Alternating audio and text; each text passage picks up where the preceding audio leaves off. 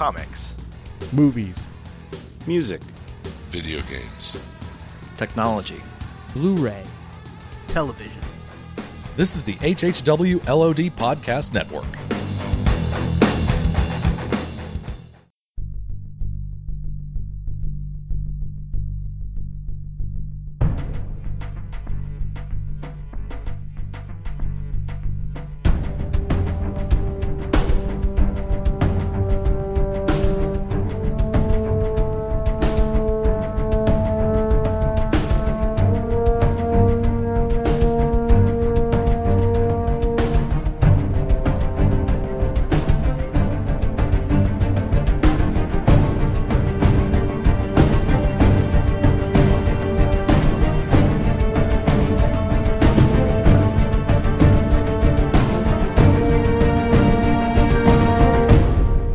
Hey everybody, welcome to the DCTV Podcast, episode 47.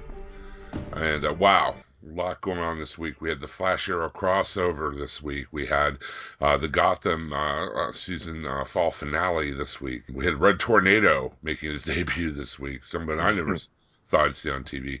Right. But we're here to parse it all out for you now. We also had a huge trailer drop this week, which we'll also talk about right off the bat here. But allow me to introduce my co-host here on the DCTV Podcast this week. First off, the man, the myth, the legend, the podcasting tycoon, Theo Gallivan's personal podcaster, Mr. Daryl Taylor. Hello. Check him out on the Gallivan cast, or maybe not now, after Gotham what will happened burn. at the end of Gotham. It will burn. And also joining us, this is Richard Chubtoad Sheldon, could not be here, the lovely and talented Vandal Savage's knife sharpener, Ms. Jerry Atkinson. Team Tabitha. That, he had a lot of knives, man. A whole lot. Team Tabitha. Yeah. Tabitha, the backpacks. She was ready to go. She was like, "Okay, bro, whatevs, laters." Yeah, like, well, she wasn't feeling too kindly about the way he was treating Silver, but we'll get into that in a minute. Twice. She's done that twice with Silver, and she didn't like when Barbara Gordon when she felt like she was slighted either. Right? She's a woman and stuff. So. Yeah, man, she's girl power for sure. Team girl power, Team Tabitha. That's And her ears don't stick out like Theo's. very true. Yeah. That's a plus. Very true. Before we get into the shows, I wanted to talk really quick. Just before we recorded, like I think it was late last night, we got to see what I assume will be the final trailer for Batman v Superman: Dawn of Justice. Maybe? Because I don't really know how much more they would want to show now that they've shown this trailer, this new trailer. It was debuted, I think, was it Jimmy Kimmel last night? Mm-hmm. And then, of course, immediately jumped out on the internet, and everyone and their brother has posted it and all over the Book of Face, as Jerry was calling it earlier. So, what did you guys think of this trailer? I loved it, but I'm very biased. I love this movie. I mean, I've already been excited about this movie, especially since I enjoyed Man of Steel. So I was totally in.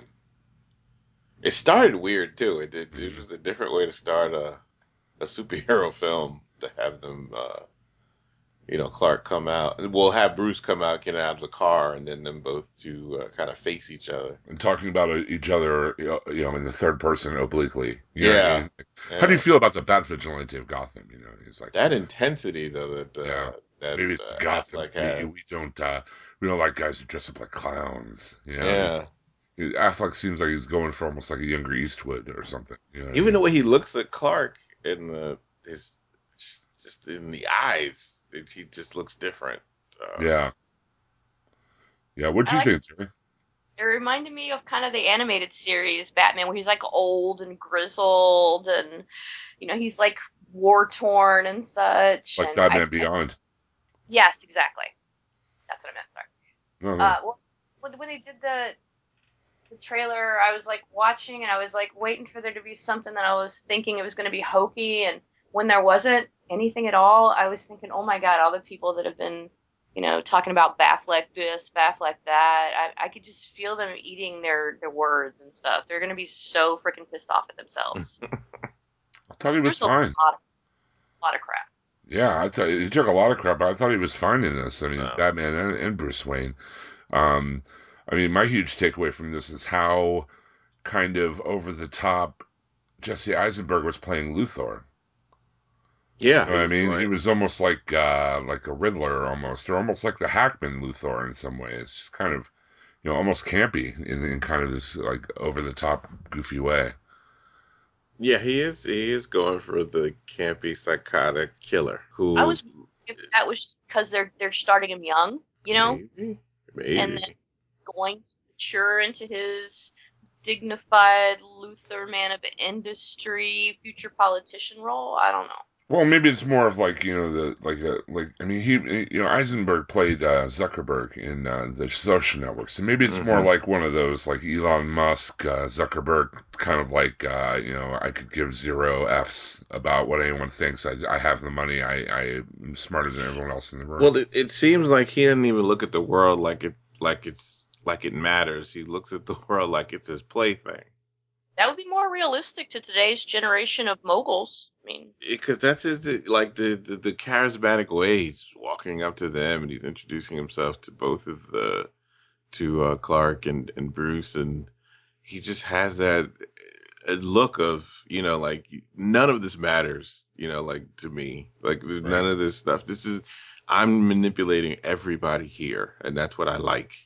And it's cool too. You see the way that they changed Superman over the years, like from Superman the movie to this. Hmm. They're also changing Luthor. I mean, like the '70s Luthor in Superman the movie was obviously kind of born of camp, kind of from a Batman '66 place. And Right. Luthor in the comics in the '80s was very much like the '80s businessman, the kind of Reagan era, businessman or whatever kind of a reflection of that. The Hmm. '90s animated Luthor was kind of, more of an extension of evil corporate interests and kind of, like haughty elitism. And then you look at this, and it's kind of like almost like a millennial Luthor. You know what I mean? He's kind of like you said, Right. he just doesn't care. It's just all about the manipulation Because in the game. he's not that far away from how Spacey played it Yeah, in Superman Returns. That good point. reminds me of that. Yeah. He wore a that's not white suit in a everybody. dark Kryptonian city. Plus, Spacey had that weird kind of like goofy, but then very menacing turn on a dime thing going Oh on. You know what I yeah, mean? That kind totally. of psycho thing he does so well. But I like this trailer a lot. I like that we got to see some more Wonder Woman. I don't know whether showing off Doomsday this early in the game was a good idea for them. Well, I think it was like the Doomsday was the worst kept secret if you go on the Yeah, I internet mean, at all. oh yeah, I mean it was. Well, I mean they I think there was like 2 years ago or something they said Doomsday would be Hmm. part of it, but that reveal in this trailer was incredible. But I just I mean they're marketing people, they know what they're doing, obviously.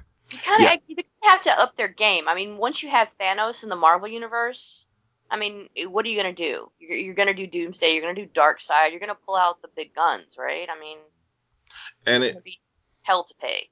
and it looked like they had to like every outburst that has been about the trailer before this, the movie, they kind of had to answer in this. It seemed like they answered in this trailer, like the whole thing of why is Batman fighting Superman, and why like are they gonna just be fighting the entire movie, like or why is that going to be the case? And in the trailer, they basically tell you why. I mean, he actually says it. Like he's telling Alfred, he brought the fight here. He brought that destruction here.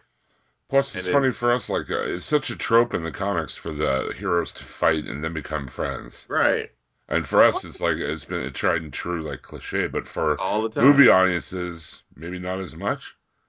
I Except mean, I guess not. Well, it's funny yeah, because even people who are comic readers who don't like this movie at all, and they're never gonna like this movie. They don't like anything Scott Snyder has done because they've actually said, "I don't like anything Scott Snyder has done." So it doesn't matter what they do, they're not gonna like this. But I guess it's just certain things that they had to. Because it's funny because I've seen complaints online about it that it it showed them fighting too much, and now I see complaints online about it. Like um why are they? Oh, no, I know this is my favorite one. They're the complaints about the movie not having any banter or jokes in it, like maybe the Avengers or Cap in the Marvel movies. Now I even saw the same person complain that I didn't like that Albert and Costello joke thing they did at the end Oh my of the gosh. trailer when they both said, "I thought she was with you." That was too. I didn't like it. That doesn't. I didn't like that they did There's that too. always going to be somebody trolling, dude. There's always going to be Yeah. somebody. No, You're but never going I've to seen please it more. everybody. Yeah, and I've seen more than one person saying it, but it's funny how it goes from the movie's too dark. It has no, it doesn't have any of the banter in it, and then they show you that it's a little bit of banter in it, and then people are complaining about Right. it has banter. Why are they joking? This shouldn't be something they're joking about. So it's like you can't win. Well, they're making assumptions either way too. You know what I mean? I mean, Yeah. you've only seen like a trailer, Mm, a teaser and a trailer of this movie. How can you make assumptions as to, what it's going to be like, what the dialogue's going to be like? What right. is there going to be banter in it, like you said, or whatever. And they pretty much tell you the plot. I mean, they pretty much spell It it looks out like for you. Luthor takes Zod's dead body and turns it into Doomsday. Yeah. I mean, that's the deal. They basically tell you that. Even at the last part where there's something that they take from Wonder Woman as well. Or from Paradise Island, I would say there's something taken from her to bring her into the fight. Like it's a cool action scene to see Yeah. Wonder Woman save Batman like that. Mm-hmm. But then you think, wow, why'd you do it now? That could have been in the movie. Like that could have been a surprise we catch in the movie. Why did you show it now? Well, we're gonna see it in the movie too, right? I mean, because That's the how I felt trailer. about Doomsday. You know what I mean? Hmm. That reveal, I thought it could have been like, wow, that's awesome, but why are you showing me that now? That would have been, something that put Well, the movie. But I thought it was a good trailer. I enjoyed it a lot. I did too. I did I too. But why anyone would say, why would Batman fight Superman? To me, that's just ludicrous. Like, why would anybody come out of their mouth with that? oh, there's a Basically, lot of that online. Oh well, I mean, and not especially like knows that Batman has a contingency plan for every superhero, period. Because you never know when something's going to go on. When there's some freaking red kryptonite or somebody gets brainwashed or somebody does this. It's happened too many times in the comic book world. well, yeah, but I mean, you and I and Daryl know that because we're in the Because we comic book read it. world. But like people who just know Batman from the movies and Superman from the movies, I mean, people who are geeks ask me all the time, why are Batman and Superman fighting in this one? And I Not. think this trailer kind of like does it in visual shorthand Yeah. and with a few, voiceovers kind of explains that to the mass public who's going to make this movie a success. It's not going to be the geeks who It'll make be the this other a people. success. It's going to be if it crosses over to a mass public audience like Avengers did or like Guardians did. Right. The civilians. Yeah, Yeah, the exactly. civilians. And they put it out. I mean, well, I guess because of, and it has to be because of it, because of how divisive this Like, has been. This movie, the Man of Steel, has been, and the talk of this movie in particular. This is a different type of trailer than what I think a film that doesn't have that doesn't have that issue would have done, because they really put things in it to kind of say it's okay to come see this movie. I mean, showing Batman and them working together. calm down. It's It's like okay. it's okay. It's good. You Yeah. can you can watch this. I can see the first act being set up, the second act being like Dark Knight Totally. Returns with them Hmm. them fighting, and then the third act them being brought together by Wonder Woman is like, Right. get your head out of your asses. Look what's happening over here with the Hmm. Doomsday, and a little bit of Jason Momoa helping out at the end. Roll credits. Yeah. And now I just Even spoiled all of Batman v you Superman for pretty you. much did. They even put it out there that it must have been time that's passed, and Superman is not as hated as we thought. Like from the trailer, I thought he'd be hated more Yeah. by the world, and not just Metropolis, but outside of Metropolis, I thought he'd be hated more. But even in the dialogue in the beginning, you kind of get a sense of people really starting to respond positively to Superman. Yeah, we'll see. Again, it reminds me of all the speculation before the Man of Steel, well, like when the Man of Steel trailer came out. Mm-hmm. Remember they had the scene with why does he have a beard? Why Right. is he wearing a shirt in the scene? And that was like 1 4 minute sequence in the movie. We will soon see. What was it, 3 months now? So many good movies coming out, man. Oh my God, I got to get through Star Wars first, and then I Yeah. can prepare myself for Yeah, Star this. Wars. Okay, there was also a lot of good TV this week. Yeah, Oh yeah. and we have 5 big shows to cover. Let's go ahead and start with Supergirl, season 1, episode 6, aired November 30th. In case you're playing along at home, and the episode was titled "Red Faced." And why? Because we got the red friggin' tornado in this episode. And people get Okay, mad. let's sound it off. Okay, we got Jay Garrick Flash, Uh Earth huh. 2, Uh huh. Gorilla City, Uh huh. Grodd. Right. Now we're gonna get Gem, Son of Saturn. Uh We huh. possibly have Martian Manhunter as one of the Supergirl Could be. sides. Hawkman, Hawkgirl. Mm-hmm. What am I forgetting? I mean, it's like the entire Freeze. DCU. Mr. Freeze. Oh Oh, and yeah. Mr. Freeze is coming to Mr. Gotham. Freeze is Yeah, yeah. coming. Hello. Yeah, I pretty was like, awesome. really? Really? All the villains of Gotham are going to show their faces? Really? I don't Almost. think that scene was there. Okay, but we're talking about Supergirl right now. Right. Supergirl's flying through the sky as she has in most episodes during her opening monologue in her mind, I guess. And comes down and stops a road rage incident with a boys soccer team. Oh, and add to that, could you? I mean, Alex, could you back off and let her sister fly a little bit? I mean, I know she it's, has no recreation time at all. exactly. As soon as she's flying, what? Something happened? What's wrong? Why are you flying? Like, calm down, Alex. I'm flying because it's I'm fun. saying, It reminds me of that story about the Samaritan in Astro City, where he's like, "Well, I actually got to fly for 12 minutes today for fun," yeah. because he's always spending the rest of the time saving people or whatever. Hmm. Anyway, it kind of goes wrong though. This guy tries to take a swing at her because she's wrecks his car and breaks his wrist, and the children are kind of scared of her. Oh, he was an ass.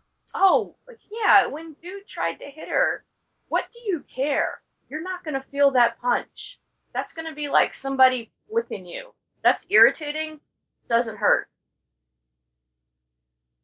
I mean, on top of you tried to hit a whole thing, a group of kids. That me, but let him hit you if that's what he needs to do. Then let them get that on tape. I know she wasn't thinking. I know that's the theme of the show, but I was yelling, so that was Well, I emotional. mean, yeah, I don't. I mean, I mean, literally, you tried to hit a group of kids with your car. Yes, that was upsetting, but at the end of the day, she's still Supergirl. She can take like a lot of I punches. know, but I'd have been pissed. I'd have punched him in the stomach or something. You don't have to decondone him. You don't have to. I know it's wrong, and and that's what the issue is with this, with having these powers, and that's the. I like that they introduced that. Like that is the problem. Like you have the power to do a lot of damage, and I can see why people are scared of that. They're not exactly wrong for being Oh, scared of you because your anger is human. Like you get angry just like a human gets angry, but you're not allowed to. absolutely. The incident makes the news, and Maxwell Lord uses it, as an opportunity to hurt Supergirl in the press. Of course, he compares it to police brutality, which is totally not what happened. Mm-mm. Totally different thing. Um, well, so in the continuing Lucy and James thing, Lucy's telling James that her dad, General Sam Lane, is in town and wants to have dinner. James not too keen on that because he's not a big fan. The other mother and daughter thing, or parental thing going on. Catherine, Cat Grant's mom, is in town. Not very nice to her either. General Lane shows up at the DEO to request that Supergirl be, if he could borrow Supergirl for the day to test out Red Tornado, an android, an anti-insurgent android created by Dr. T.O. Morrow.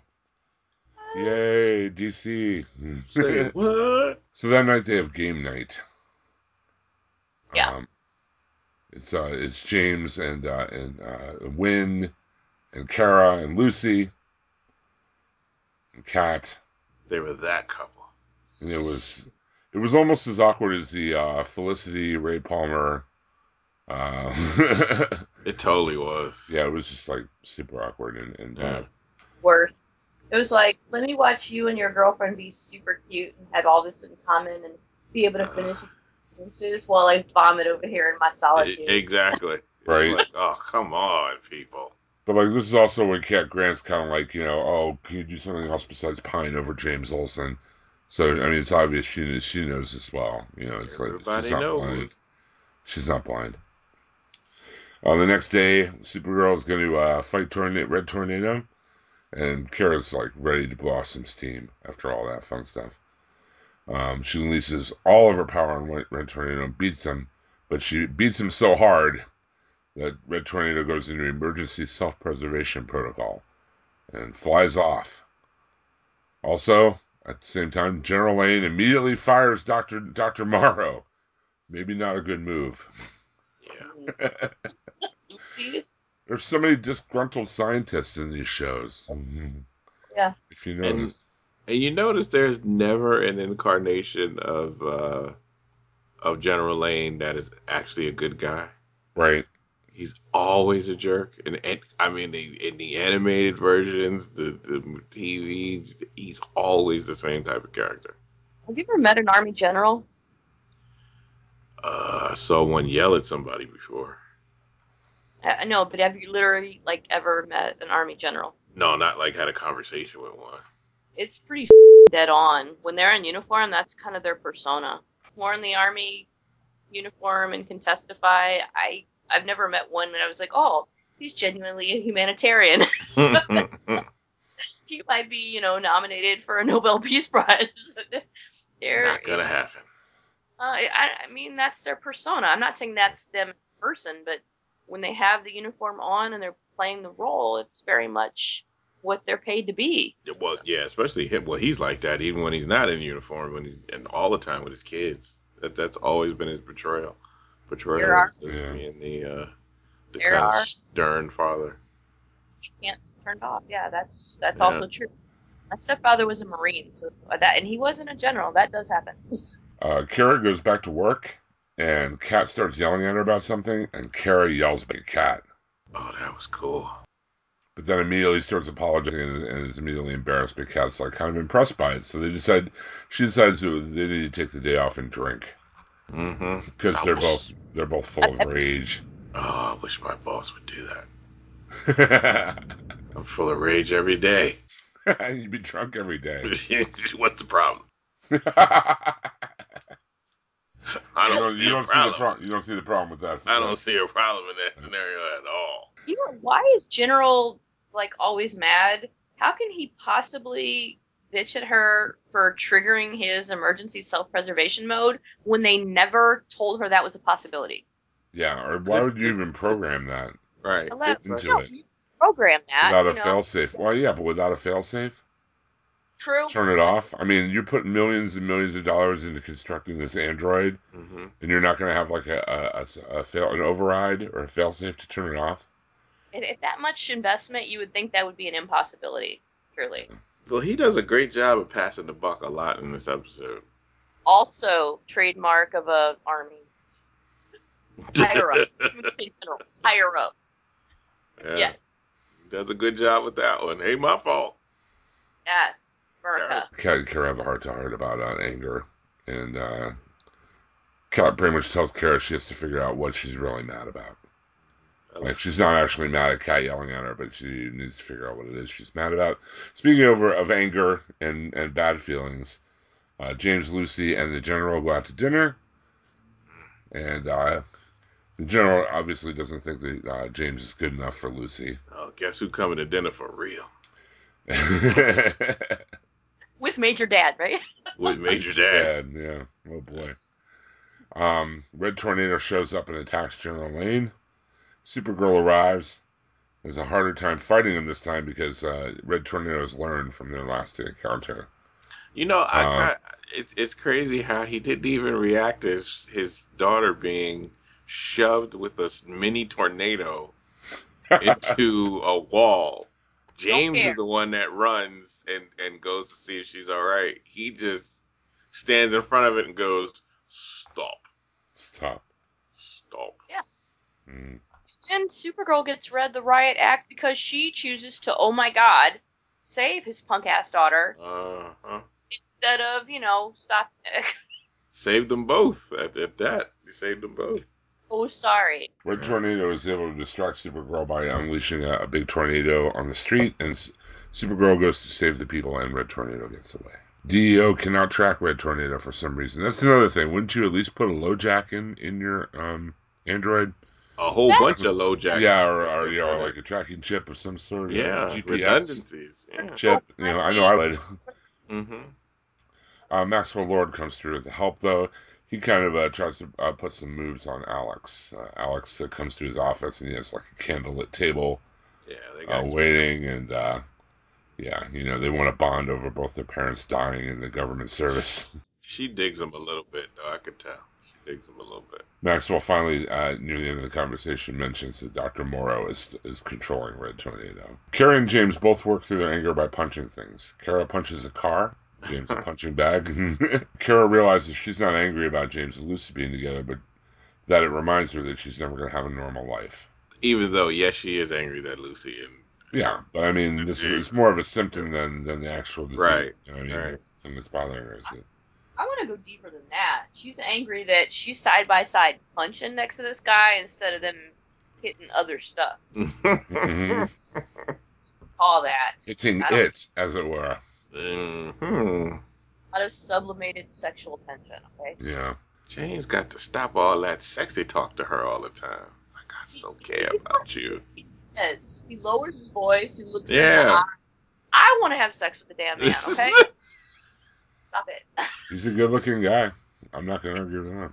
he pretty and he talking like that. You gotta Yeah, stop. yeah. It's not fair. He's intense.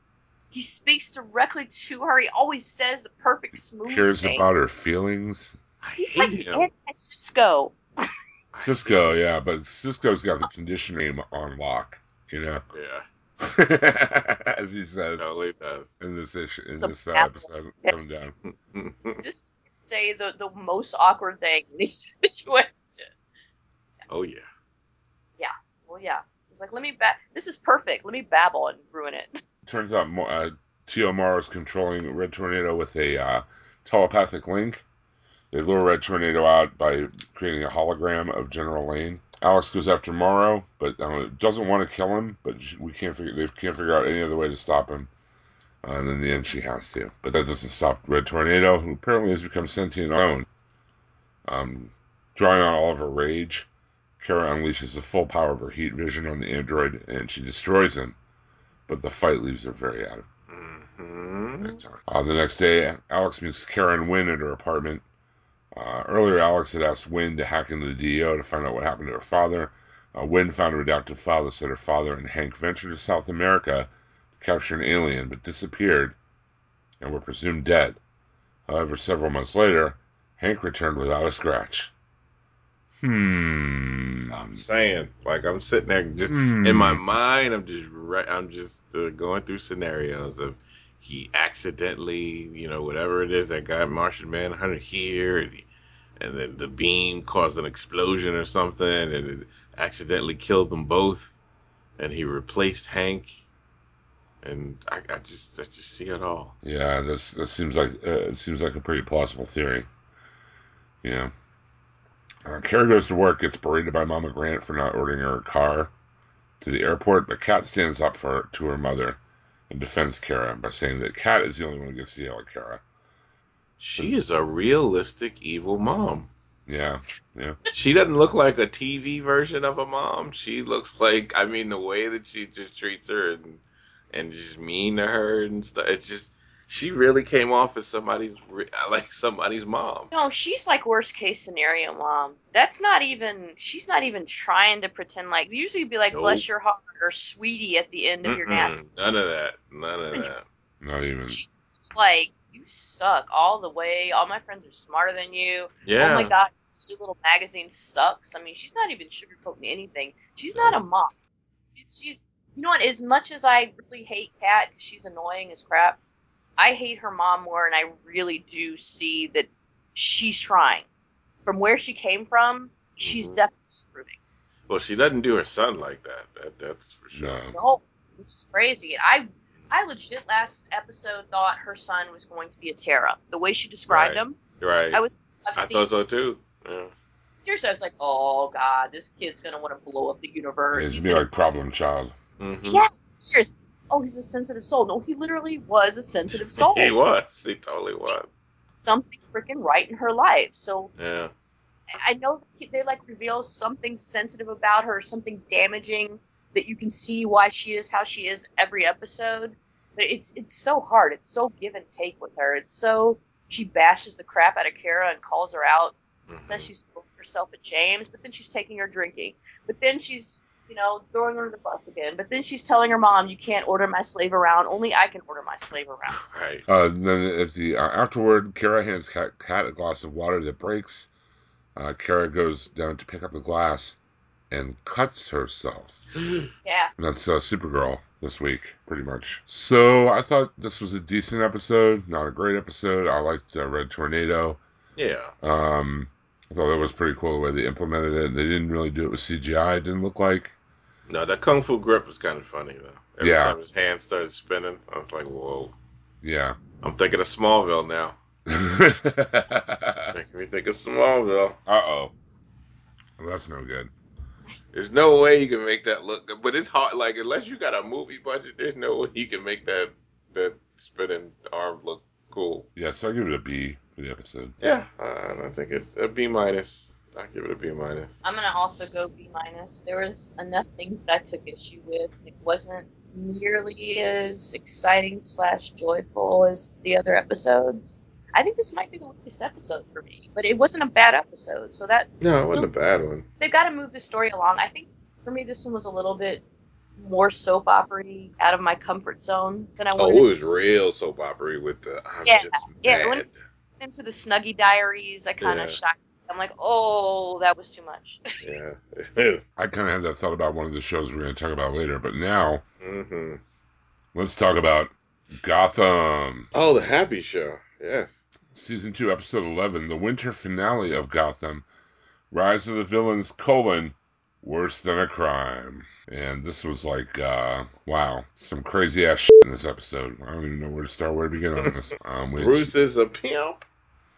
Yeah, Bruce Yeah. is finally pimping. It's about time, man. Bruce is a pimp. Actor, he's not a Yes, he is. He do his feelings really well. He's like, listen.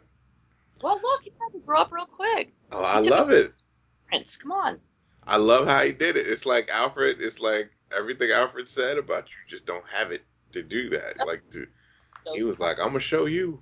I'm gonna show you. He did it. He played her, man. Boom. We start off with pretty much where we left off last time. Gallivan taking Bruce away. Alfred being chased through the dump by Tabitha and a couple of her boys. A couple stab wounds there, one in the side and one in the Right. shoulder. Knife in the back. That's not enough. That was like, I need more blood. Yeah, I'm Alfred. That's for a pussy. Give me something hard. Give me one in Yeah. the side and one in the back. Then leave Sheesh. me in a garbage dump, and then we'll talk. Yeah. It was pretty fun. Mhm. Alfred is avoiding the Tabby and her boys and goes into a discarded freezer. And as soon as he does that, and as soon as they get past him, a giant pile of garbage comes down on him and buries him. Ouch. Gallivan reveals to Bruce the reasons he wants to kill him. Father Krill gives Bruce some sort of anointment. And then we get a scene of Lucius Fox coming out of the Batcave Mm-hmm. just minutes after Bruce is gone, saying, "Hey, I got the hard drive fixed." Finally. Fine. Now you got it fixed. Now you got it fixed. Yeah, good job, Geek Squad. Yeah. What the hell? Maybe you could have come up when you heard the guy with the giant knife threatening Bruce or something. Yeah, I don't know. And all the lamp, when the lamp fell and the whole thing was. Gordon is having a dream about Barbara dangling from the church rooftop when she fell, and a butterfly comes out of her mouth in his dream, and he wakes up in Edward Nygma's apartment. And that The crazy. sound of Edward Nygma and the Penguins singing together. Yeah, that was creepy. They're like the college dorm roommates from hell. That was Yeah. really creepy. The goth odd couple. Oh, Yeah. yeah. Penguin reveals that Jim is now a fugitive in the eyes of the GCPD, mostly just Barnes. and they have to work together if they want to stop Galavan. Fortunately for Penguin and Gordon, things are not working out so well for Galavan. Him and Tabitha's tension is kind of reaching a breaking point. Galavan insults her for being childish and lackadaisical. Tabitha complains about Galavan's past control issues and maybe his whole plan. And Silver is kind of the thing that divides them. The way Galavan sets up this thing with Silver and says, look, if you can get Bruce to fall in love with you one last time and kiss you and forgive you for having him, killing him, then you can stay in the family. Tabitha's not on board with it, but Galavan puts the pressure on for Silver's future in the family. So Silver goes to Bruce in his prison cell and starts trying to play him. For Galavan. For Galavan, to basically stay in Galavan's good graces, right? Mm-hmm. Supposed to re-seduce someone, because that's possible. So they start talking, and talking about all kinds of I don't know, inconsequential kind of things, and she's trying to bond with him. And then finally she tries to help him escape. They get out of the cell, and she shoots the guard in the leg. But they run right into Galavan in the order. Then Silver's locked up in the cell, and she reveals that Silver tells Bruce that she loves him, but Bruce is like, no, I don't love you. I pity you. And I know that you're trying to play me, Silver, and I know, this, when we were trying to break out, that was a total ruse on your part. I don't get why you're playing me. Silver explains the whole thing that, she's going to be kicked out of the family or whatever. So it's one final act of kindness to her before Galavan takes him away to get staked up, killed by the order of Saint Dumas.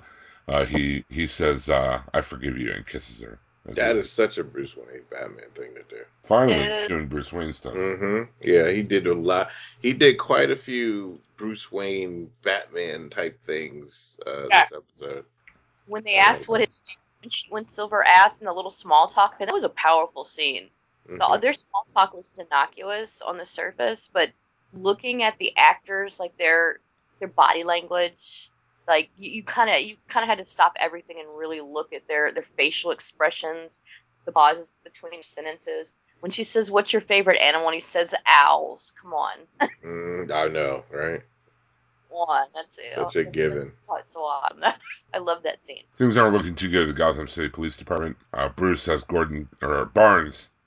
Gordon considered an armed and dangerous fugitive, thanks to everything that led to Galavan's release. He's also wanted in connection with killing the two cops that abducted him. Lee defends him, to Barnes, saying, he's more likely he's been abducted than he's working with a penguin. Barnes tells Lee that Gordon has been like a son to him, and she says, a father would have more faith in his son. And then Enigma can't help himself and kind of gives up a riddle to Lee about Gordon's location. And Lee goes there, ends up at Edward's apartment, and she sees just what Barnes suspected. Gordon and Penguin working together to take down Galavan. Gordon tells Lee that she needs to get out of the city, but Lee says they need to leave together because she's pregnant. Dun, dun, dun. She's supposedly pregnant. She's DC pregnant. Until I see a baby, I'm like... Pregnant in real life with Ben All right, McKenzie's well, now baby. she's pregnant, because a lot of times it'll be, oh, she lost it, or oh, she was lying, or oh, it was a false pregnancy. So. Right. Lucius Fox goes to report Bruce and Alfred missing. He accuses Galavan of their abductions, but Barnes says his hands are tied because there's no real evidence. Which makes me think even more that Barnes is in cahoots. Severe and hard line on that. I'm like, your whole city is falling apart, and you're laying on ceremony at this point. What is wrong with you? Bullock comes in and joins the argument. It turns out Barnes gets a phone call. Alfred is picked up trying to commandeer a vehicle before being put down with a taser. Alfred is woken by Bullock, Fox, and Barnes, tells him about this fight with Tabitha. But Barnes will not get a warrant for Galavan, as Alfred was apparently lawfully chased off property that he broke into, which seemed really weird too. I mean, she stabbed him. Oh yeah. There would be some assault charges there at least, even if he was trespassing. So I don't know. Alfred and Bullock decide they're going to go outside the law to get some results, but Fox is not down.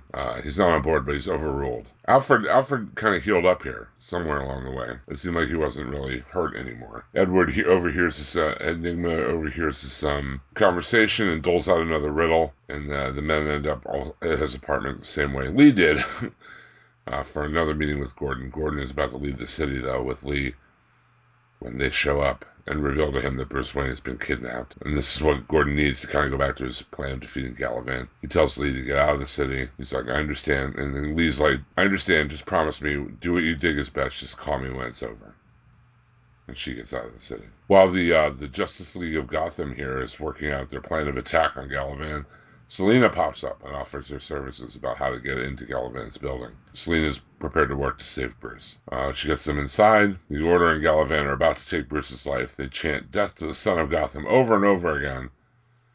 Father Creel sort of shows off the blade, and before Creel can fulfill that, the plan, Silver cries out to stop to stop the sacrifice, and that gives Gordon, the Penguin, and the boys enough time to make it inside the sacrificial room. They fight. Creel attempts one final rush and somehow able to fly through the air for a split second before Bullock finally bursts in and puts 2 bullets in his chest. Gallivant escaped from the fight, but Gordon's determined not to let him get away again. Gallivant, Tabitha, and Silver head upstairs to the penthouse. And Gallivant reveals that Silver won't be joining them, but Tabitha has had enough. And she takes the wind out of him as he attempts to kill Silver, and then hands Silver Gallivant's parachute, and they base jump off the building as Gordon rushes in and arrests Gallivant. I'm glad they knew how to base jump. I mean, Well, that helps. It does. At least they did it kind of realistic in that when she gave a parachute and pushed Silver out of the window, she did scream. Yeah. It wasn't like for every day jumping out of a window with a parachute. I did like that little insertion. I'm like, seriously, a girl that age, I don't care if you have a parachute, you're jumping out of a high-rise building.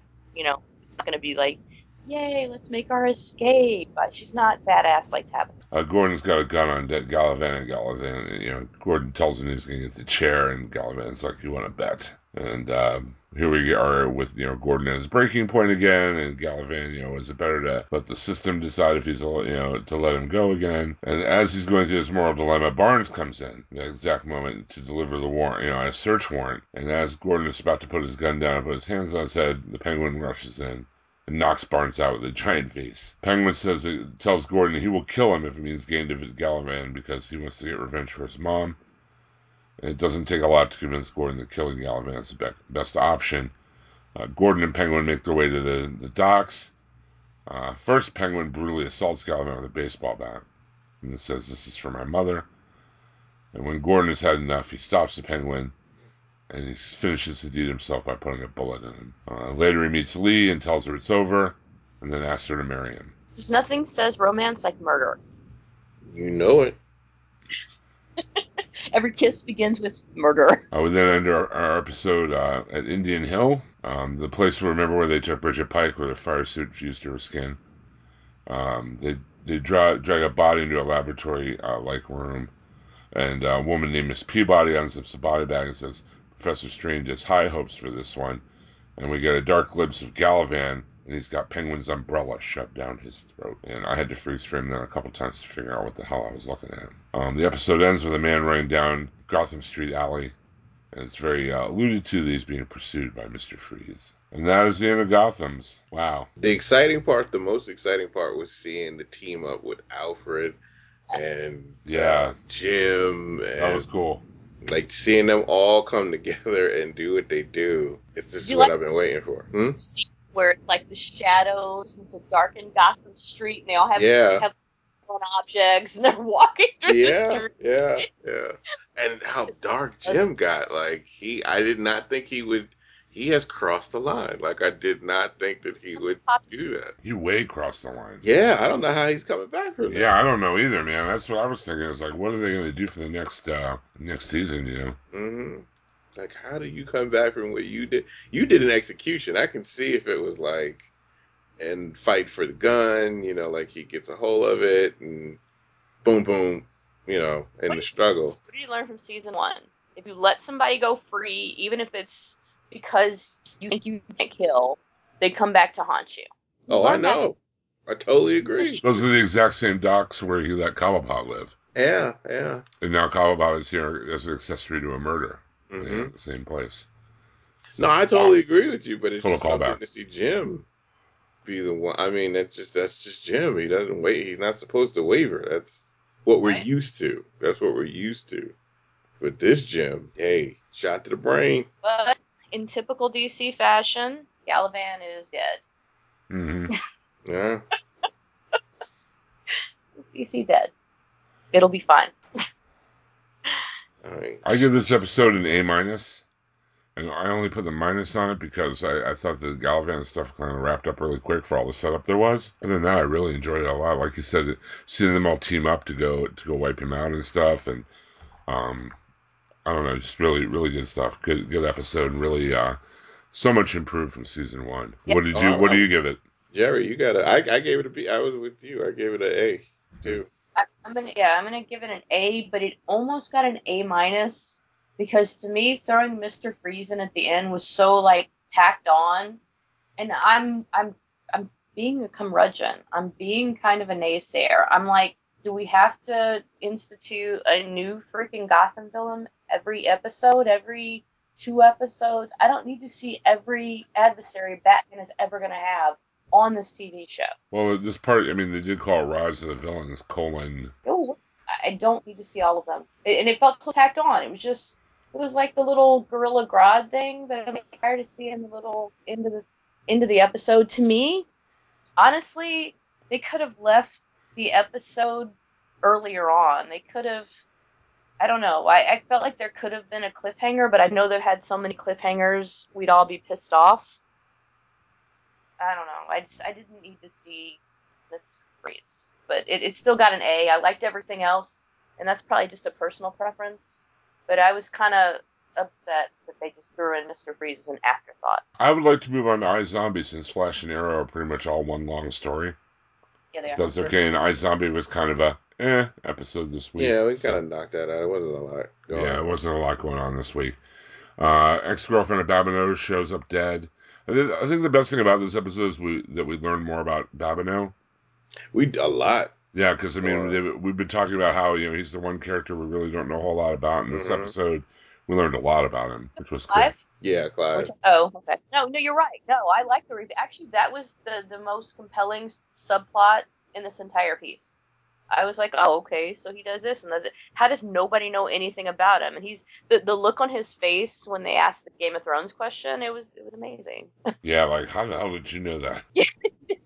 Right? Because you have like a GPS on George R.R. Martin at all times.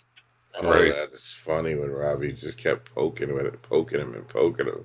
So he's like, what's George R.R. Martin doing right now? It's something how He's not writing. It's something how he Once. bonded with that he's seeing. Del Bozio.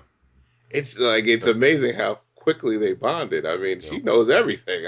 She about to mention his mom and I remember her name because the lead singer of the 80s band, she's from the FBI Missing Persons, and the lead singer of the band Missing Persons of the 80s was named Dale Bozio. And I think that's where they got the name. I like that they quoted Pet Shop Boys in this. Yeah.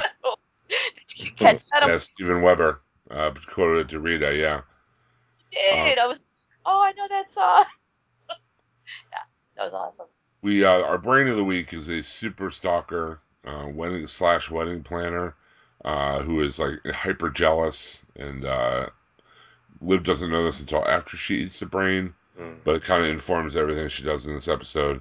Like she goes through Major's Facebook page and calls out all the quote unquote sluts and Jezebels who comment on his tweets and Facebook posts. Confronts Major about the fact that he has a safe, and he's like, if you try, he calls her and he's like, I thought you were going to fight off the war, this brain.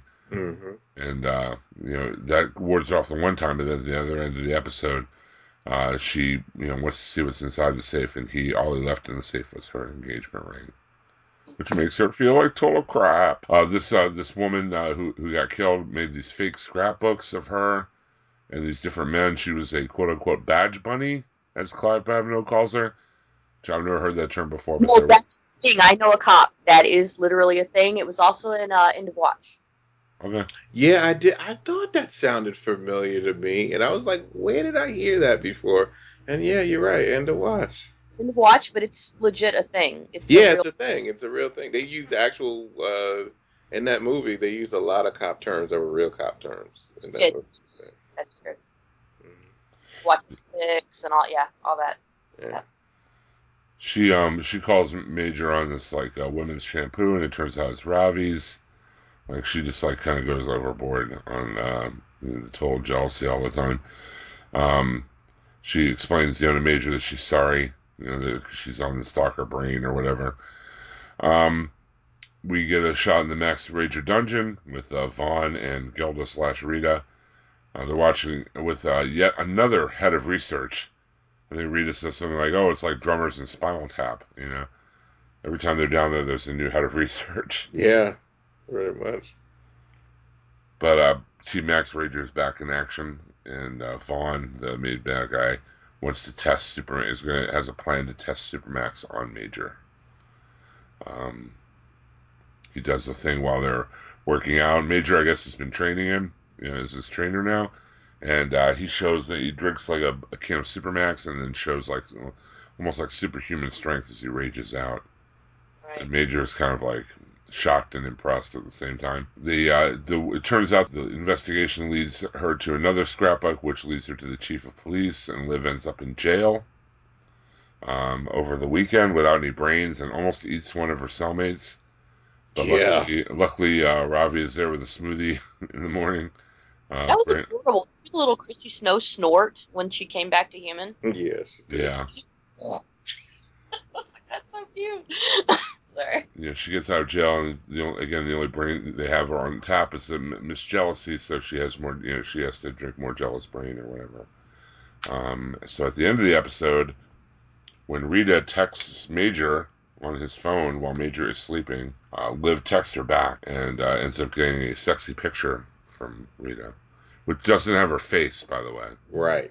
Notice that too, and that's how the episode ends. As I said, not the greatest of episodes. I thought the Magician episode was much better than this, but it just was kind of like I said. The stuff about Babylon was cool, and there's some connector stuff with Max Rager. It just seemed like I don't want to say a filler episode, but more of like a connective episode. You know what I mean? Kind of connecting dots to move to a better story next time. So I give this a B-. It just was kind of there. Yeah, it'd have to be like C plus, B minus category. See, but you guys know this is my first time watching this all season, so it could don't get the continuity, but I still don't like the main chick. So it's the same actress playing the sexy chick that works in the office as well as the zombie. Is it the same chick? Because they look exactly alike to me. No. No. Are they completely alike? Like they just sexied up the zombie, or no? No. Don't look like to you. No. I kept like trying to screen by screen them. To me, their features look a lot alike. Like they could be like sisters or something. Oh no, I didn't get that. Maybe I'm a racist. Yeah, they have some scenes together actually. Yeah. Okay. Well, they did that on the Patty Duke show too, so I didn't. No, they look. I Patty don't likes know. to rock and roll, and the hot dog makes him lose control. What a wild duet. Okay, let's talk about our Flaro. You want to get with the Flaro, as the kids call it these days? That's what I've heard. Wow, that's what they call it. That's what I've heard it called. Oh, okay. It'd be the Flash and Arrow, both their eighth episodes. It's the yearly team up between Team Flash and Team Arrow, and the introduction of Mr. Vandal Savage. We start off with a guy who's been down at the docks, and there's got we found the stowaway in our ship. All he had on him was this, and it was a coat full of friggin' knives. Yeah. He was creepy. The actor's name who plays Vandal Savage is named Casper Crump. What? Yeah, his real name is Casper Crump. So like the most intimidating looking dude, but like the most least intimidating name ever. Sounds like a stage actor. Yeah, I am the great Casper Crump. Sounds like a character. You know what? He sounds like a character in Willy Wonka. Yeah. He does. Oh, I'm Casper Crump, the head of the Jelly Bean division. Something like that. I don't know. I'm sorry to make fun of you, Mr. Crump, because I'd love to have you on the podcast at some point, because you're awesome.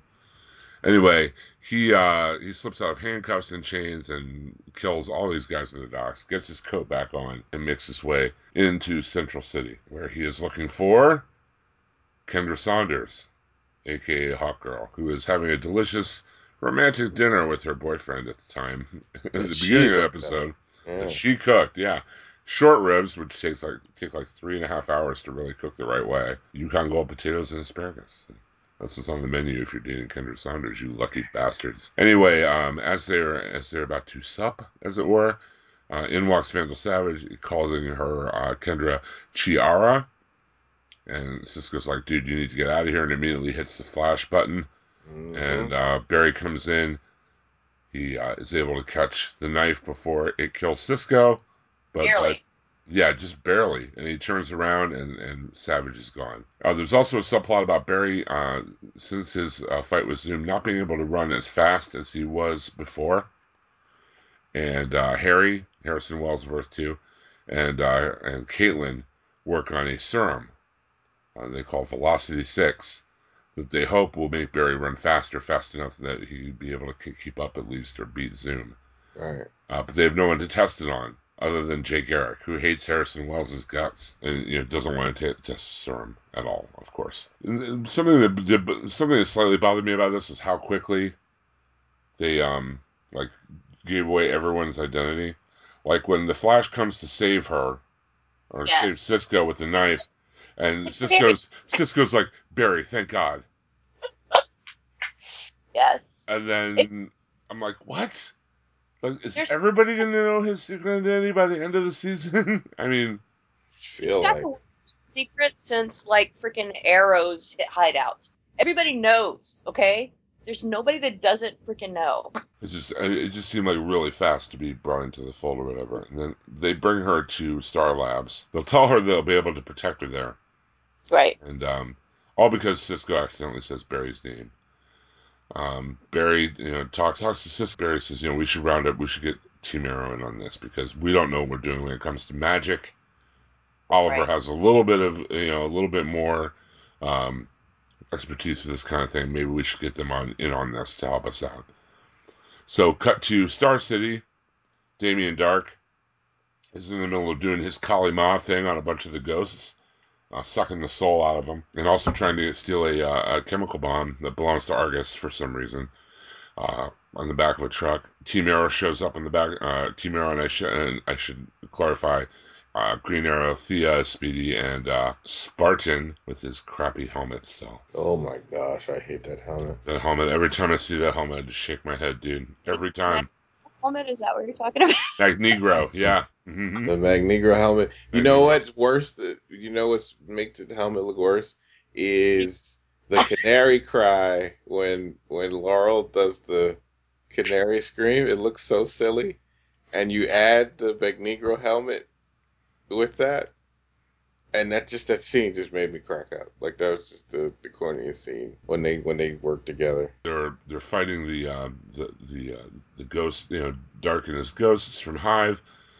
They use a magnetic arrow, which I thought was pretty sweet. Mm-hmm. And then Felicity's like, "No, the magnetic arrow wouldn't work," said Oliver. And then Oliver's like, "Honey, your speaker is on. It's kind of annoying to do that while you have, to fight while you do that in my ear." That was my favorite scene because I've done that to TV. Like maybe if you would have listened to them, then this would be all. She totally did what everybody does during TV. Mm-hmm. They fight, and Dark is starting to draw out the life force from Green Arrow when Barry comes and zaps them all out of there. But of course, Arrow's like, I didn't think you came here to just save our butts from Damien Dark. He said, "No, I need your help to, protect our friend Kendra." And so they take Kendra to the Arrow lair and expose Oliver's secret identity and Laurel's secret identity to her. And just everything. This woman that, Cisco's been dating for a couple weeks, right? So they're in the new Arrow lair. Everybody's impressed with it, except for Cisco, who tells Felicity that's wired all wrong. Well, he does know his stuff. Didn't you see the schematics I left? He knows his stuff, man. Do it right. Cisco introduces Kendra as his new beautiful friend who kisses me occasionally. That was funny. That was funny. Barry's able to speed sketch a drawing. Felicity is able to find a picture that matches from 1975 Vandal Savage. That looks exactly the same. That would be right. That is some software, dude. They should just patent that software and they could all And retire. retro pre-computer facial recognition. Yep. That was a program they mentioned before on Arrow. Yeah. If you remember when they were doing that? Yep. Before they changed caves again. Yeah, I think there was even a scene where Ray Palmer helped her enhance it somehow. Mm-hmm. Yep. Totally did. They go to the Arrow apartment for some cocktails. Superhero cocktail party, everybody. Yay. You get to have some drinks. Yeah, barbecue at my house. That's right. I thinking, oh my God, like the world could be like jeopardized right now. You guys can't get drunk. This doesn't happen on our time. I thought you were going to try to protect Kendra and said we're going to get really drunk in a room that's all glass on the top of a building. It's easily seen from other buildings. Just saying. Yeah. I mean, that entire loft is the whole wall is glass, right? The whole wall that faces the city. Pretty much, yeah. It's just all glass. What a dude did. So Cisco's kind of mad that he won't let Thea change her name from Speedy because he doesn't like Speedy. He thinks he can come up with something better. There are a few other moments too. There's a good moment with Barry and Oliver where Oliver explains to Barry that maybe guys like him do get the girl once in a while. Because he's been real happy with Felicity and stuff. As all this is going on, they're having a good, cozy, cocktail party. Into the window smashes Vandal Savage. Same window that Oliver smashed through a couple times, I think. Yeah. Just love smashing windows, man. Sure does. Savage sends out a whole bunch of throwing knives. Barry catches them all except for one that hits him in the leg. Oliver is shooting arrow after arrow. But Vandal Savage has like a metal fan of some sort. Tia is able to send an arrow into Savage and then one more into his shoulder and it causes him to fall off the balcony ledge. But he's disappeared. They don't see his body. Cisco at this point tells Kendra about his vibe power and tells Kendra about the vision that he had of her with the wings and everything. And then all of a sudden, boom, Merlin and the League of Assassins are there. Of course. It's all walked in the open door. So, the entrance to this place is supposed to be the mayoral candidate, the candidate headquarters for Oliver Queen, right? So what, all these guys dressed in the League of Assassins with Merlin leading them just like walk through the office? Excuse me, pardon me. Can he knock at least once? I mean, it was the same in the old AR cave too. He just would show up. It's like, hi. Yeah, he just walks in. And they had a security for. You got to go down a damn elevator to get to get to some of these places, and he just appears. Kendra wants to go get some air, and Cisco follows her. And as they're talking, a guy with wings comes down and swoops Kendra away. They scan the city and they find him. Arrow and Flash together. Hawkman demolishes Oliver's bike with his mace before they fight. Barry shows up and evens the fight, but Hawkman's able to grab Barry even as he's speeding toward him, and they combine their efforts. And Barry pulls out his lightning bolt and uses that to knock out Hawkman. Yeah, he was smart though. The first thing to do, Flash, is to pick him up and take him off. Don't allow him to run at all. They chain him to a post back of the Arrow lair. He tells them the story that he's Carter Hall, but for the past 206 lifetimes, he and Kendra Saunders, who in the other lifetime was Shiera, the priestess of Khufu, have reincarnated, and they're mystically tied to Vandal Savage, and he is immortal. And he has to kill them to keep the immortality going. Barry and Oliver think they can take on Savage. Malcolm's not so sure. Malcolm is way more scared of him than Barry and Oliver seem to be. This is also where he makes that crack about Merlin entering the room. That's the only way he knows how to enter a room. Pretty much. Yeah, that's pretty much everything that happens. The city to go try to find some artifact called the Eye of Horus, which we saw earlier in the Constantine episode, if you remember correctly.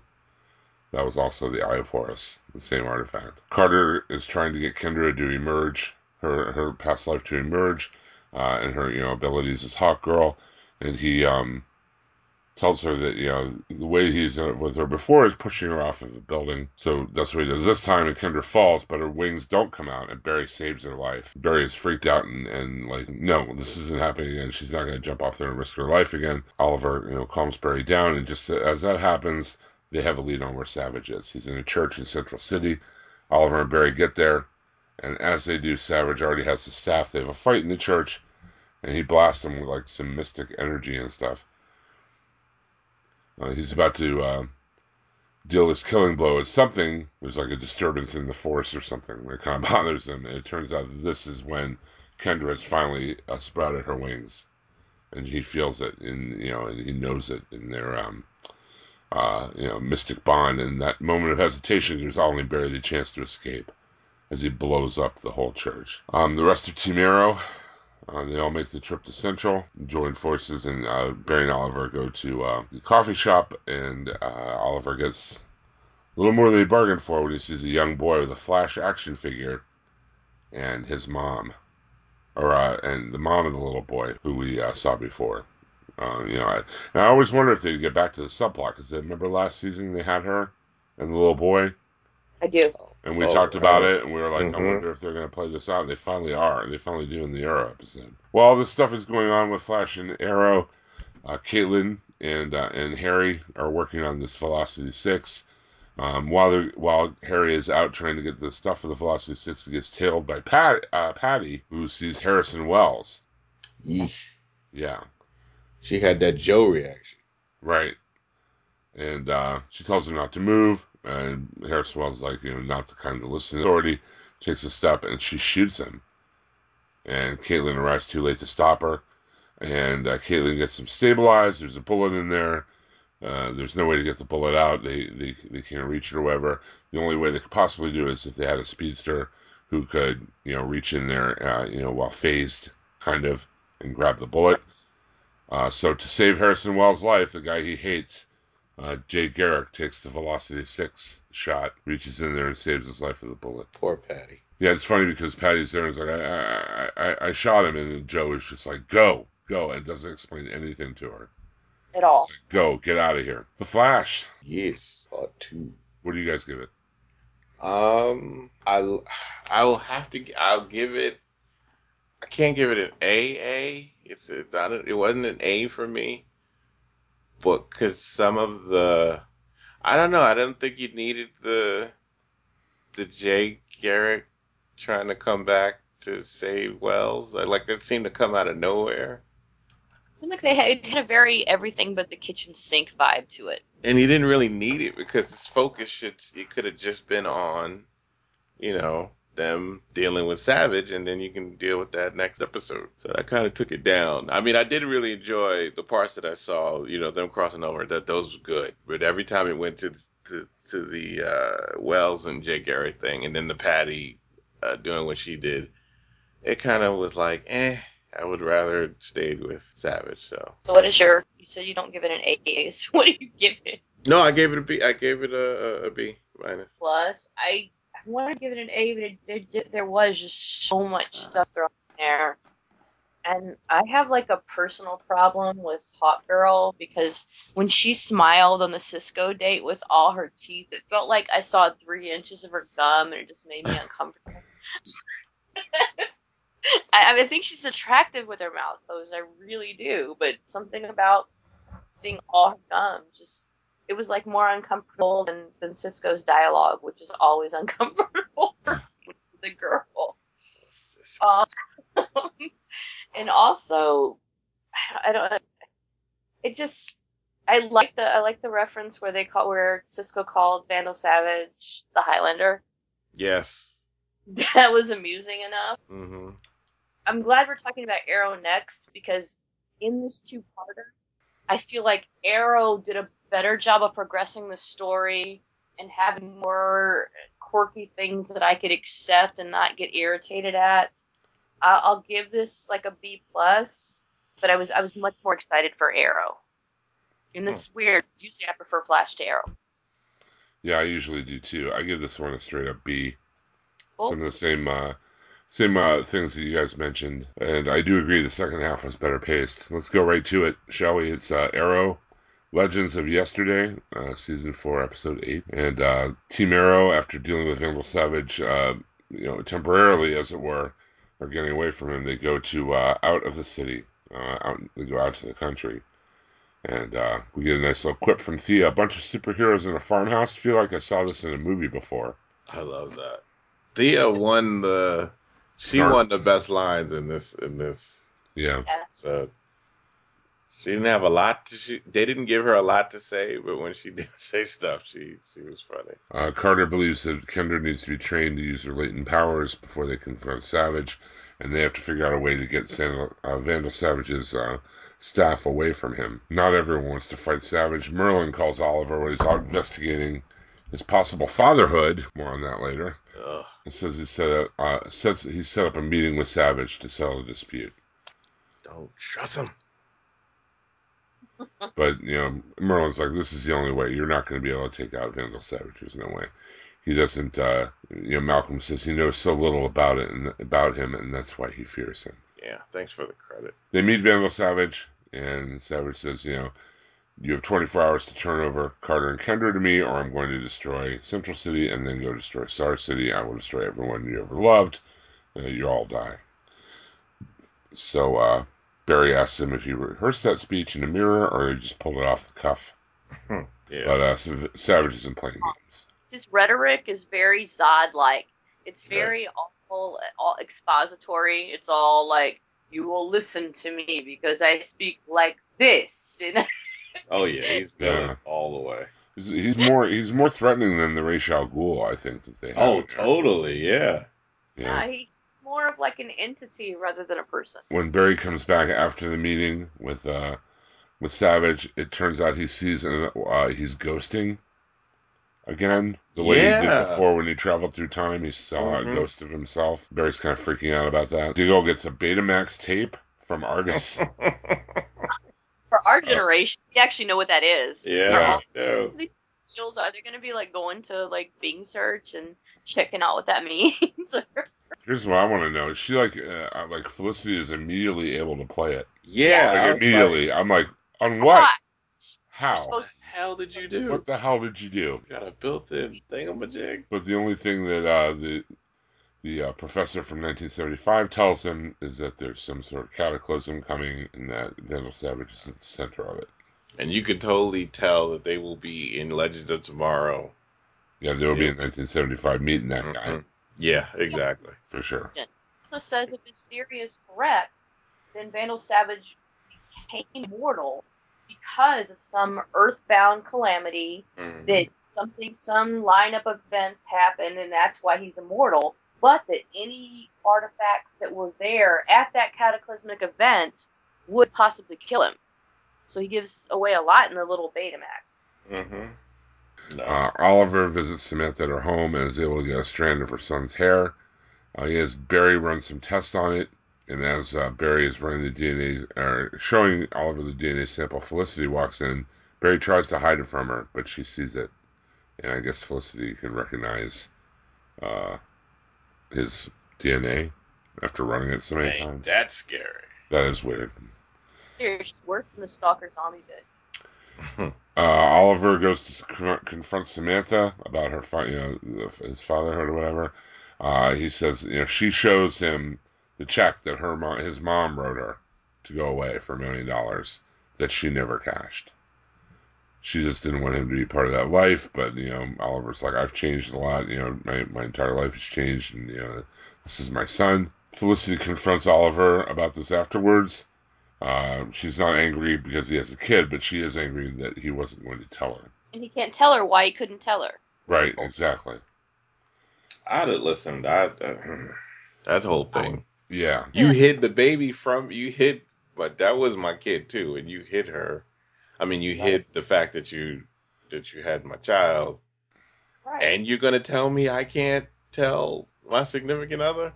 Get out of here. Right. Why wouldn't you say it first when she said, oh, you have a child? Why wouldn't you say way before you? Why wouldn't those words have been uttered right off? This child is not a baby. This child is a freaking child. Okay? I'm just finding out about that. Why wouldn't he say that? That whole conversation was recorded. That's the whole thing. That was definitely a CW. I'm holding information that I don't need to hold. My wife my wife does not watch Arrow, but it was on in the room. And she was like, wow, this is a very CW show. Totally. I said, it is. Unfortunately. Because you just could have went to Felicity and just said, I don't know how we going to work this out, like we Here's have to what work out. happened. Before Yeah, this you. is what happened. You've lied to criminals before. Like you can't. All right, I mean, I wouldn't even have made that promise to her. I really wouldn't have. I'd have told her I'm gonna tell, you know, I'm gonna tell my girlfriend I am. You can't tell me I can't tell her. What You kind of can't. nonsense is that? It's completely nonsensical. What difference would that make at all? At No, all? If I can't even tell this kid I'm his father. we gonna have to talk about that. Like that. Yeah. That's not gonna go. Like And that's Are not we? my fault. My mom did that. Like she came out and did that. You don't get a chance. That whole thing of I'm gonna protect. Listen, you could do all that if you want to. That's I get that. I get that you want to protect them, but that's just not your own. That's not just your son. That's our son. So I mean, I'd rather talk to you than talk through lawyers. yeah. So what You you want know, to do? What you what you won't want do? to do. Because this is, he has a right. He fell back too fast. Like I don't like. Like hey, come on now. Because they get their stuff together for Vandal Savage. So it's just going to be, I guess, for this showdown, it's just going to be Oliver and Barry and the Hawks. They lure Vandal Savage into a false sense of security. They free Carter and Kendra. Kendra is unable to channel her powers in the combat. Barry and Oliver get a hold of the staff, but the gloves that Cisco made don't work. Oliver tells Barry to save himself. He tells Barry, run, Barry, run. And I like that. Yeah. Barry runs. Vandal gets a hold of the staff again and knocks them both out. And he pulls like a Ronin from Guardians of the Galaxy thing and slams it on the ground and causes this huge shockwave explosion. And they Totally. show everybody dying and incinerating, Run, except for Barry, Barry, run. who is running as fast as he can. And guess what? He's ghosting. This is Yes, he now, is. but now he's the ghost. Now he's up to that part. Yeah. He's up to that part where he went back in time again. Hmm. Um, I can't wait for him to get up to that part where his mother, like when he gets to that point in time where he has to go see his mother, yeah, and he tells his other self not to save her. Like I don't know what the heck happens that like that causes him to have to say that, but I want to know. I really want to know. I think they're going to end up having to pay that off at some point. They have to. I mean, I don't see them not doing that. So Barry ends up seeing his past self, and then he ends up back in the meeting with Savage, Oliver, and Malcolm. Oh yeah. And then he reveals to Oliver after the meeting that he's time traveled, and then everything ends in death and destruction. And then the first thing he wants to change is Oliver's mindset. He tells him about the hair sample test, the fight with Felicity, the paternity revelation, and then Oliver goes about fixing Kendra's problem by sending Cisco to help her reach her inner self rather than someone she doesn't know, Carter. Um, Cisco takes charge. He pushes Carter away, and then he's able to have Kendra focus on the healing side of it all, like the priestess part of her Hmm. past life, and she's able to figure out that she is able to see her very first death at the hands of Vandal Savage. Right. And it was the staff that he used was imbued with the same minerals as some falling meteors that were coming down, the sky rocks as they call them. And Barry steals some of the mineral from a from a local museum Hmm. to use in Cisco's gloves. So now the gloves do work. Right. They have nth metal. Do you see nod in them? Nice. I know when they said nth metal, I was like, Yes. Cisco said it first, I think. Yeah, he did. He did. Now the gloves work. Kendra has accepted her past. Oliver has one final change to make. Instead of it just being him and Barry, he invites the whole team. Right. He gets everybody in on all of Team Arrow, everybody, and including Magneto.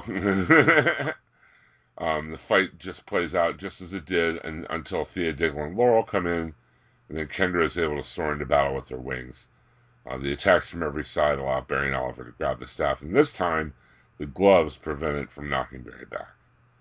Oliver helps him once again. They both hold on to it. He refuses to leave Barry alone in the fight. They're able to zap Savage to dust, and the staff disappears in their hands. And they save everyone. And as soon as I saw that happen, I'm like, nah, he's not gone. Yeah. Legends of Tomorrow.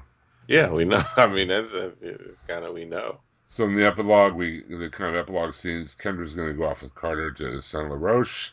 She says goodbye to Cisco. Although Cisco does give her an nth metal GPS locator in case she ever is in trouble. Oliver and Barry talk about what is he going to say to Felicity. He has a nice moment with Felicity, but he doesn't tell her. No, stupid dummy. And Oliver returns to Samantha, promises to keep William a secret from everyone, even Felicity, so that he can play with him. Until she dies at the end of the season, and then you have to raise your child. And then you have to tell Felicity that you kept that lie, and now she's mad at you. Yep. Because that's what I see happening right there. Right. Oliver plays action figures with his son. Yeah. Final scene of the episode, probably one of my favorite scenes. Malcolm shows up where Vandal Savage got dusted, scoops up his ashes into a container, and says, "You owe me one, buddy." I swear you can't trust that dude. I know. I think he's going to try to use that to jazz up his Lazarus pit. Probably. He's obviously DC dead. Mm-hmm. The trades that we got to see during this show, or during Flash, right? The Legends of Tomorrow. Yep. We know for a fact that he's back. So nothing's really like a cliffhanger at the end of this. We know from the trailers he's back. Well, yeah, or it is going through time. It might not be the present Savage that is alive. Maybe the past version of it. Having Merlin scoop up of his ashes. I assume it was. Yeah. Or maybe he wants to be alive again. Like his past selves are all converging to bring himself to resurrect himself.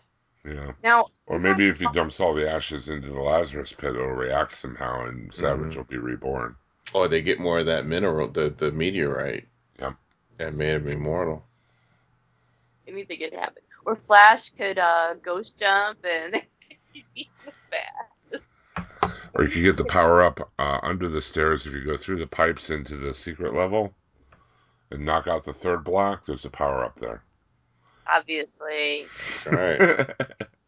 I give Arrow an A this week. I thought this was the stronger half of the crossover, and I liked the way it resolved, and I was totally pretty happy with it, except for the Oliver paternity stuff and him keeping her from Felicity. It seemed a little too much CW and what otherwise is a really tight action episode.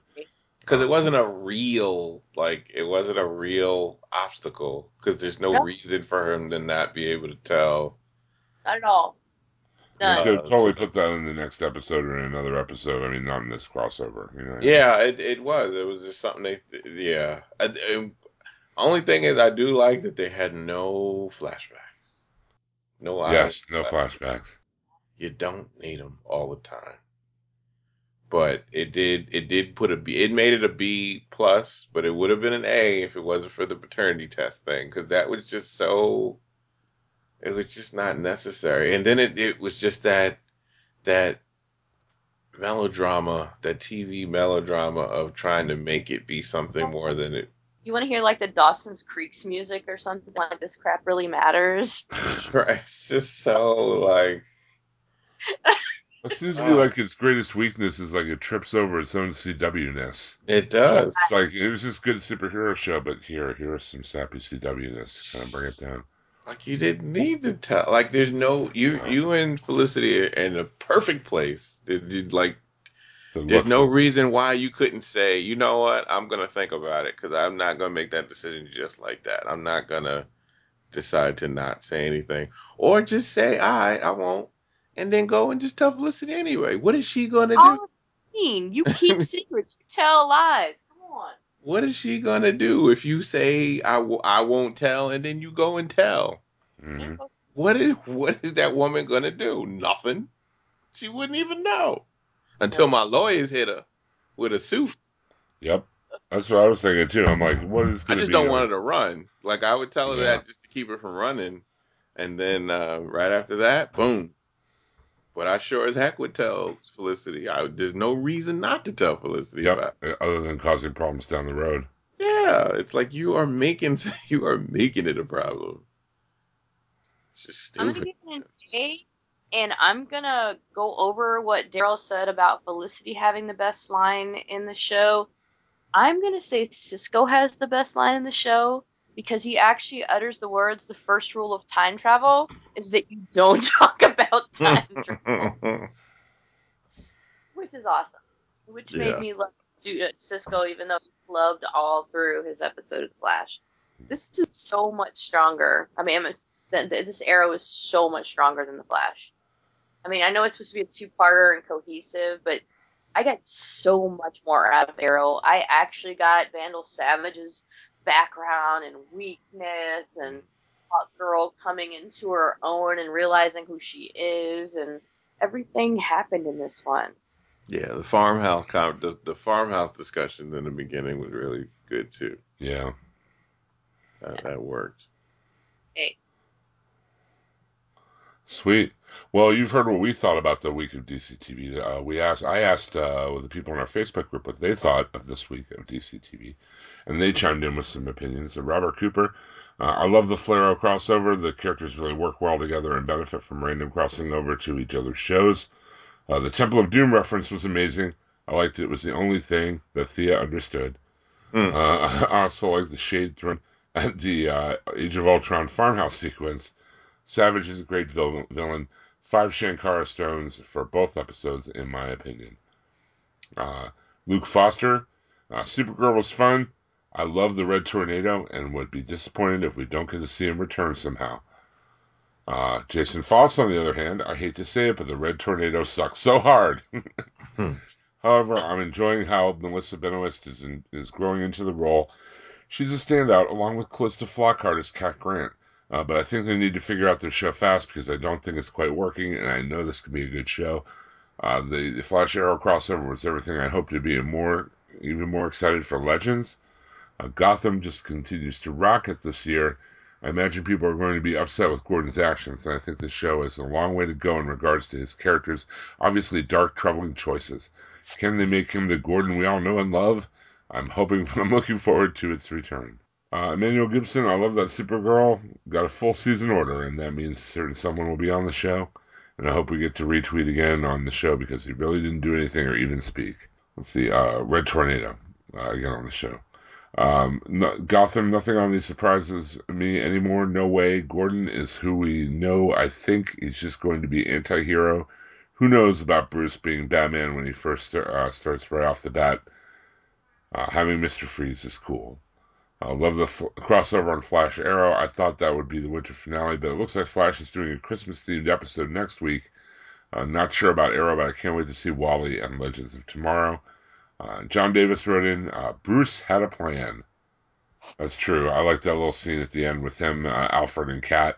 Mm-hmm. He's like, well, I had 3 different contingency plans to get me out of this. I mean, that was a very Batman thing, too. Always has Oh, a yeah. contingency plan. Exactly. Finally gets it. They finally get it. They're finally starting to let Bruce Wayne be Bruce Wayne. Mm-hmm. Yeah. And Donnie Salvo, our good friend from the Nothing's On podcast. Woo! We're about to celebrate our 200th podcast with him. Yeah. I only saw Supergirl so far, but I was impressed with Red Tornado.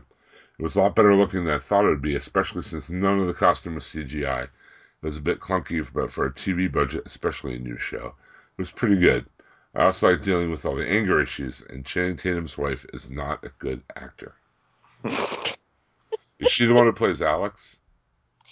Yeah, Mrs. Channing Tatum was James Olsen's ex/current girlfriend. Oh, Yes. okay, Lucy Yeah, Lucy Lane. Lane, All right, yeah. Lucy Lane. Okay. Well, she's supposed to be Army though, isn't she supposed to be detached She from her? didn't give that off though as being detached and Army When at she was in all. the uniform, she did. Kind of, but it didn't last Well, that long. she's She not broke. known for her acting. No. I'll just go ahead and say that. Not really. No. Well, those were all comments from the DCTV Podcast Facebook group. And if you'd like to join our Facebook group, that would be awesome. We've got a few new members recently. We're up to 170 members on the group. A lot of good news there, a lot of good analysis and opinions about the Batman v Superman trailer that just dropped that we talked about at the top of the show, and different opinions and things like that. For instance, one of the pictures that Anton Kromov put up, he asks if there are parademons in the trailer, and I didn't notice this shot until I saw the still. Also, Carlos Carmona pointed this out. But there are winged men grabbing people off the ground, which is kind of weird. I didn't realize it was Flying monkeys are obviously in Batman v Superman. It's obvious. No. No. No? I don't know if that'd be a good crossover for them. Okay. All right. Just Maybe not. checking. If you'd like to join the Facebook group, that's great. We also emails dctvpodcast@gmail.com. Check that out. Write us an email what you thought about the season finale of Gotham or the crossover or whatever. We'd love to hear what you have to say. Just a few things in the news bucket, other than, of course, the big trailer and all of the dissection and reflection thereof. Marco Grazzini is coming to Flash to play the metahuman known as Tar Pit. Able to return into molten asphalt, which is interesting. Yes. He will smell like ass. Fault. Fault. Through no fault of his own. I know last week we talked about how stupid it was that there was some sort of rivalry between Jessica Jones and Supergirl. Somebody posted that clickbait article about how, Jessica Jones is so much better and she couldn't take Supergirl seriously. Well, shut up. Yeah, exactly. That's what we said for about a half. We talked about it for a good 20 minutes, half hour, and that's what we said. It's like, shut the hell up. Kristen Ritter and Melissa Benoist over Twitter and social media and whatnot have nothing but love for each other. There's a really cool thing that we posted here in the Facebook group about Kristen Ritter saying how amazing Supergirl is, and Melissa Benoist returning the favor about Jessica Jones. So they have they have each other's backs as women in the leads in superhero shows. And that's cool. Gotham's ratings have caught up to Supergirl's. Ooh. Supergirl's ratings have decreased since the pilot. Gotham's ratings have slowly increased as the season has gone on. And now they are neck and neck. Wow. In the same time slot. Hey, that's something. So that is really interesting. I think the show's matured so much season 2 from season 1. Yeah, it's improved a lot. Totally. There were times when Fish Mooney made me just want to quit watching it completely. Yep, us too. It was rough. It was rough. But now we're into season 2, and I mean, we have, I don't know, I think it's really hit its stride. It's really found its tone. It's kind of, got that sweet spot in between camp and total, dark violence that, is really. And it's got really so many layers. There's so much things you can pick out of it, and not just the references, but the metaphors and the cinematography. It's kind of amazing to behold at this point. Yeah. Supergirl, as we mentioned before, got picked up for a full season. And there's a thank you video that we have posted on the DCTV podcast Facebook group that they put out to thank the viewers for their support. So they got a full season order. We also got rumors this week of Constantine being thought of for DC Legends of Tomorrow season 2. And that The Flash may cross over into Supergirl in May. I would love that. I heard there was going to be no Flash Supergirl 3 days ago. Somebody posted that. I can't trust the Book of Face. Yeah. Well, until there's, they will obviously make an official announcement. Right. As far as, it's just speculation now. And obviously it's rooted in the fact that, the same production company, same producer, Greg Berlanti, so same casting, same everything. So they have the same kind of vibe on those two shows. Yeah, they're both start really upbeat, positive. I could see that. And they both start out with, my name is Barry Allen. Right. My name is Kara Zor-El. They have that same kind of setup. Yeah, there's such a sense of fun and unabashed nerdiness. I could see them being a duo. Yeah, no doubt. But that's unlike Flash or Arrow, who has to be forced to give Barry a hug. Apparently. Yeah. That was a good scene. That was a good scene. Yeah. Okay, so that's it for the DCTV podcast this week. If you, like I said, you can get to us on the Facebook group. You can get to us at DCTVpodcast at gmail.com, or you can follow us at DCTV_podcast on the Twitters. You might want to do that, because every time there's a new show, we're going to put it up there. Anytime we come Yeah. up with a news tidbit, we're going to put it up there. That'll be a good go-to for all of your DCTV news and uh, and all your stuff like that. So definitely, like I said, follow us. Send us, tell us what you like, what you didn't like on DCTV so far this year. If you enjoyed nerdy podcasts, then by all means, head over to the Taylor Network of Podcasts. There's so many podcasts over there. It is incredible, including shows that Jerry is on, the Comic Rack Snark Fest, Yay. and many shows that Daryl Taylor is on, because he is the man of 1,000 podcasts, as we all know. True. The mogul, the tycoon himself. There's no apologies. There's nothing's on. There's I said it. There's JK's Happy Hour. Wade's World from Artheus Wade is a really fun podcast to listen to as well.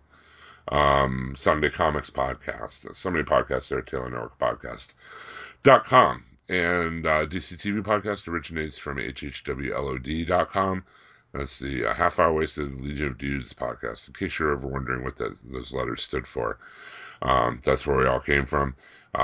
We have some great podcasts there as well. Walking Dead TV podcast. We have the Black Box over there with the Whedonverse podcast. And of course, It's All Connected, the Marvel podcast. We're doing a series right now at HHWLOD all about the Star Wars movies. We're up to, we just recorded our episode 4, as some people call it. I just call it Star Wars, because that's what was on the sign when I walked in the movie theater when I was 9 years old. It said Star Wars. But we just recorded that one, which should be out probably by the time this episode is out. And Daryl joined us for you're on episode 3 and 4 now? Yeah, I think yeah. Awesome. Fun time. But we got a lot of cool guests from across the network. We got Craig DeMonda from the Auto Chat podcast, and Frank Rincon from Half Hour Wasted, and just all over the network, people are coming in to talk about Star Wars, all leading up, of course, to that little Star Wars movie you may have heard about that's coming up. I don't know if you guys are aware. It's a little independent film. Not a lot of promotion, not a lot of publicity about it. It's kind of underground. Yeah, it's real underground. Yeah. They're going to show it once in somebody's basement, and they're going to burn the print. Right, you got to go to an art house theater. You have to have the password. Right. They're going to project Bring it. your own beer. We're going to project it on the side of a camper. Basically, yeah. So anyway, thanks for joining us, Jerry, and as our special guest, and Daryl. Thank you once again for joining me down this journey down DCTV land. And until next week, we have still more wonderful DCTV to talk about. We are Ghost. Good night. That's the glow of the hour by the water towers watch.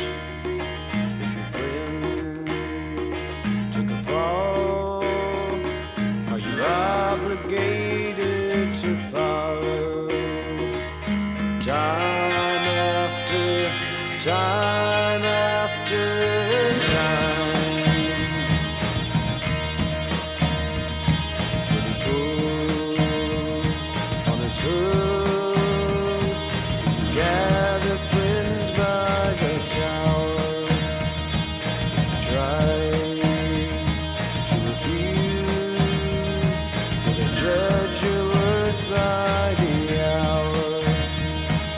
Time after time after time,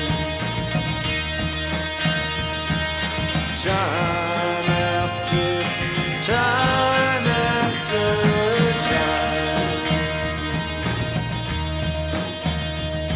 If you're tired of your tribe, you can find me in my room. Stay if you want. The third time you can lose. Time after time after time.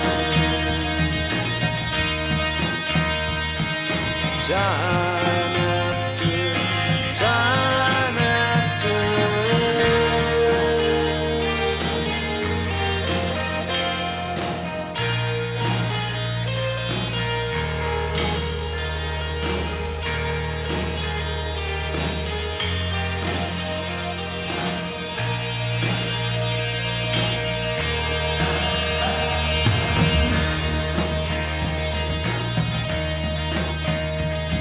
That's the girl with the hour by the water tower's watch going by. Do you want the blue will turn out the lights time after time